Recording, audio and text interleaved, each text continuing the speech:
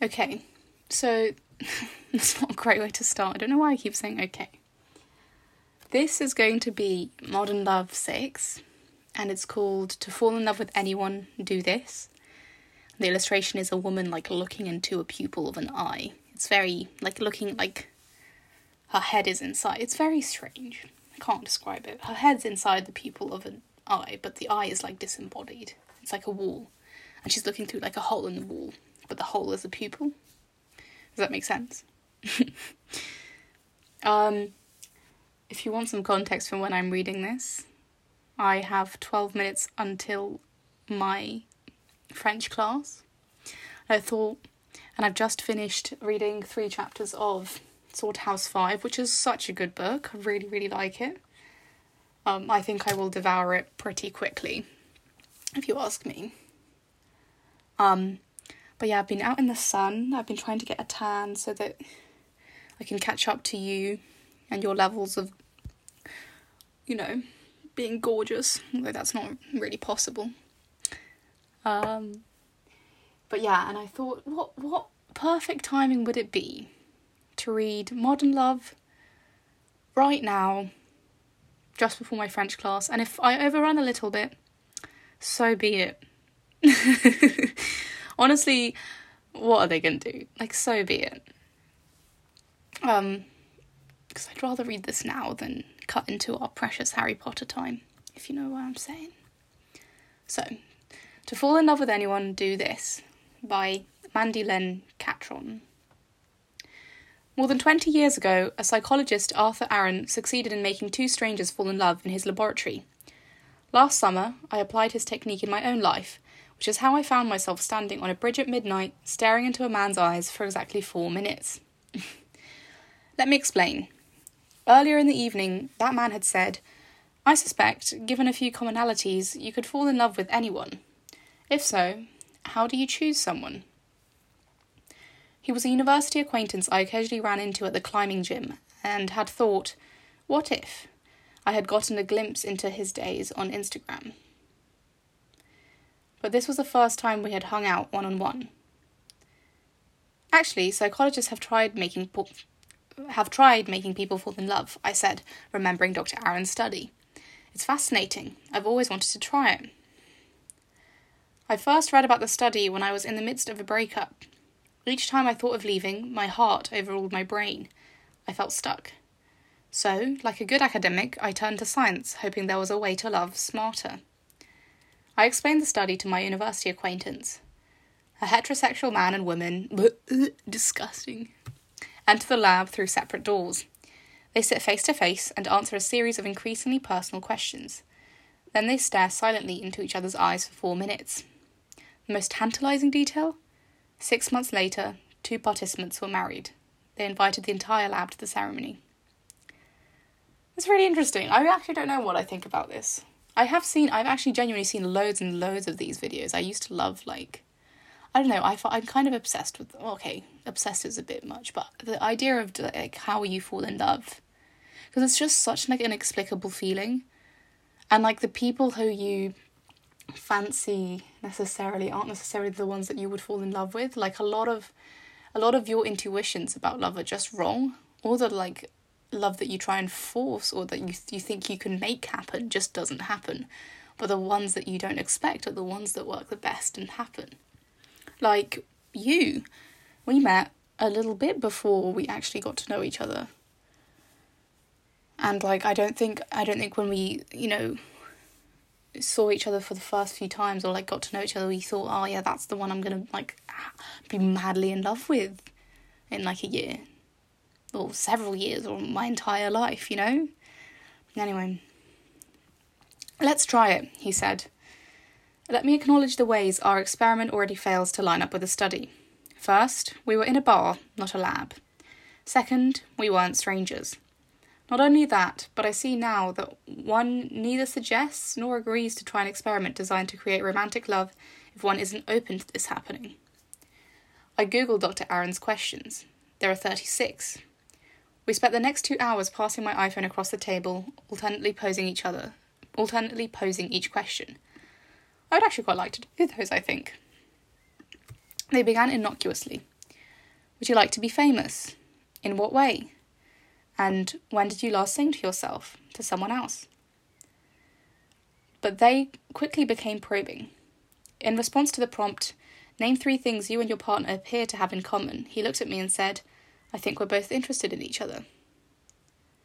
I grinned and gulped my beer as he listed 2 more commonalities I then promptly forgot. We exchanged stories about the last time we each cried and confessed the one thing we'd like to ask a fortune teller. We explained our relationships and our mothers. The questions reminded me of the infamous boiling frog experiment in which the frog doesn't feel the water getting hotter until it's too late. Oh no, ew. With us, I can't believe that's called that. With us, because the level of vulnerability increased gradually, I didn't notice we had entered intimate territory until we were already there, a process that can typically take weeks or months. I liked learning about myself through my answers, but I liked learning things about him even more. The bar, which was empty when we arrived, had filled up by the time we paused for a bathroom break. I sat alone at our table, aware of my surroundings for the first time in an hour, and wondered if anyone had been listening to our conversation. If they had, I hadn't noticed. And I didn't notice as the crowd thinned and the night got late. We all have a narrative of ourselves that we offer up to strangers and acquaintances, but Dr. Aaron's questions make it impossible to rely on that narrative. Ours was the kind of accelerated intimacy I remembered from summer camp, staying up all night with a new friend, exchanging the details of our short lives. At 13, away from home for the first time, it felt natural to get to know someone quickly. But rarely does adult life present us with such circumstances. Yeah, I think university is different. I think maybe if you're an adult and you sort of have a busy schedule and whatever, but in university, I guess it depends on the people. Like, lots of people, when they start dating, they see each other, maybe a couple of times a week. From us, it went from 0 to, always in touch to then, always hanging out. So it was kind of... So, yeah, this is... when we said I love you, it was not that long into a relationship, but I think at that point it was completely fair because we had been so intimate with each other for so long already by that point. It's just that we just didn't have the gaps in between those moments that would normally prolong it. Hot takes. The moments I found most uncomfortable were not when I had to make confessions about myself, but had to venture opinions about my partner. For example, alternate sharing something you consider a positive characteristic of your partner, a total of 5 items. Brackets, question 22. And tell your partner what you like about them. Be very honest this time, saying things you might not say to someone you've just met. Question 28. Much of Dr. Aaron's research focuses on creating interpersonal closeness. In particular, several studies investigate the ways we incorporate others into our sense of self. It's easy to see how the questions encourage what they call self-expansion. Saying things like, I like your voice, your taste in beer, the way all your friends seem to admire you, make certain positive qualities belonging to one person explicitly valuable to the other. It's astounding, really, to hear what someone admires in you. I don't know why we don't go around thoughtfully complimenting one another all the time. We finished at midnight, taking far longer than the 90 minutes for the original study. Looking around the bar, I felt as if I had just woken up. That wasn't so bad, I said. Definitely less uncomfortable than the staring into each other's eyes part would be. He hesitated and asked, Do you think we should do that too? Here? I looked around the bar. It seemed too weird, too public. We could stand on the bridge, he said, turning toward the window. The night was warm and I was wide awake. I walked to the highest point. I can't speak. We walked to the highest point, then turned to face each other. I fumbled with my phone as I set the timer. Okay, I said, inhaling sharply. Okay, he said, smiling. I've skied steep slopes. That's so hard to say. I've skied steep slopes and hung from a rock face by a short length of rope, but staring into someone's eyes for 4 silent minutes was one of the most thrilling and terrifying experiences of my life. I spent the first couple of minutes just trying to breathe properly. There was a lot of nervous smiling until eventually we settled in. I know the eyes are the windows to the soul or whatever, but the real crux of the moment was not just that I was really seeing someone, but that I was seeing someone really seeing me. Once I embraced the terror of this realization and gave it time to subside, I arrived somewhere unexpected. I felt brave and in a state of wonder. Part of that wonder was at my own vulnerability, and part was the weird kind of wonder you get from saying a word over and over until it loses its meaning and becomes what it actually is, an assemblage of sounds. So it was with the eye, which is not a window to anything, but rather a clump of very useful cells. So it was with the eye, not so, yeah, okay. The sentiment associated with the eye fell away, and I was struck by its astounding biological reality.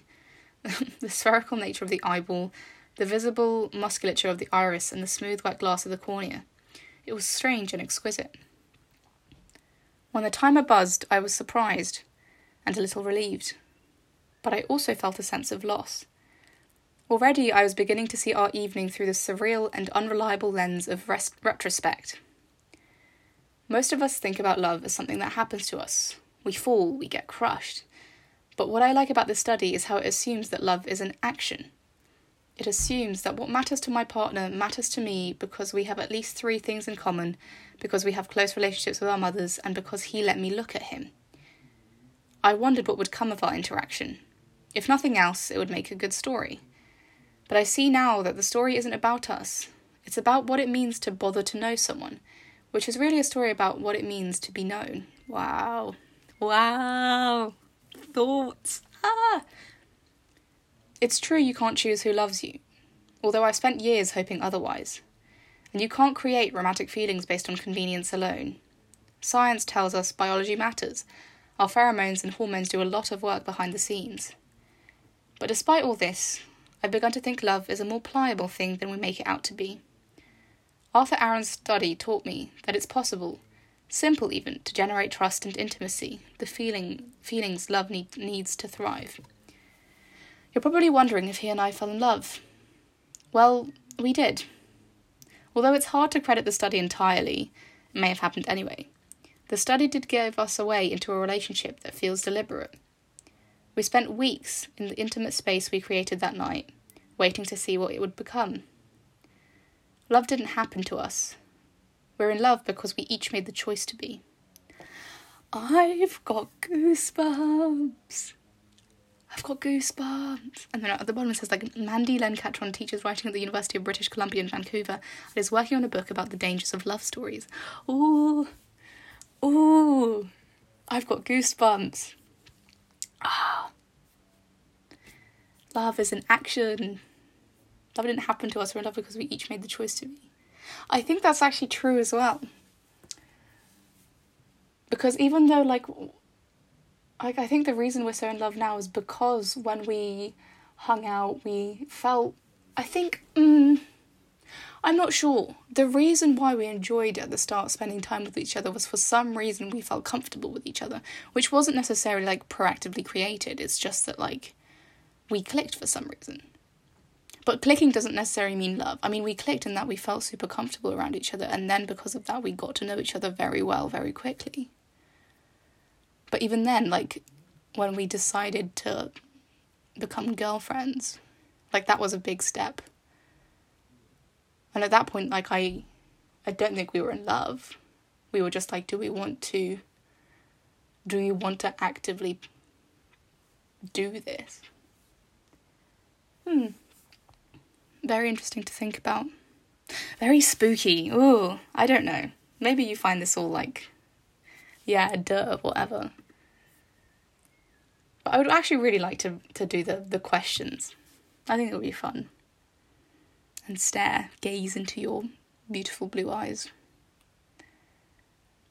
I like that one. I like it. I hate to say it, but I like it. The ones which are fun and quirky are great, but the ones which are you realise some deep, meaningful truth about life really get me. The goosebumps, the whole shebang, everything's there. Wow. I hope you like that. Please let me know what you think. When you finish listening to this, maybe if you're listening to this just before you're going to sleep and you're going to sleep, then good night, baby. But message me in the morning with what your thoughts are, what the vibe is. I'm just I'm curious what you think of them, because I have the freedom to express myself as much as I want, because I'm the one sitting in front of a phone right now with the voice notes app in front of me. But I would be curious to hear what you think as well. But yeah, I did hope you enjoyed that. I do hope you enjoyed that still. And I will speak to you very soon, from the point of me recording this, and also from the point of you listening to this. And I hope you sleep very well, and think of me, and think of us like a year ago when we first got to know each other. Wow. I wonder what we were doing on this exact day 1 year ago. So I think I could find that out. One sec. Okay. So on the 6th of May 2019, that was a Monday, and the 7th of May was Ewan's birthday. So that was when we properly started, from the 7th of May onwards, that's when we probably started seeing each other in person. But I went and got hot chocolate with Felix on the 3rd of May. So on the 6th of May, we likely were just texting casually. So no, nothing. So everything was just super chill at this point. Nothing big was happening yet. Wow. Good. Exciting. Wow, tomorrow was the big day. Tomorrow was tomorrow evening, more specifically.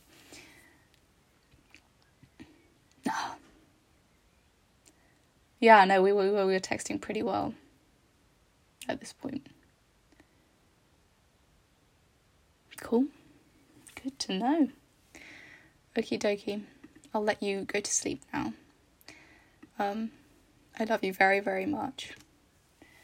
I'm so glad that we chose to fall in love with each other. Good night, my love.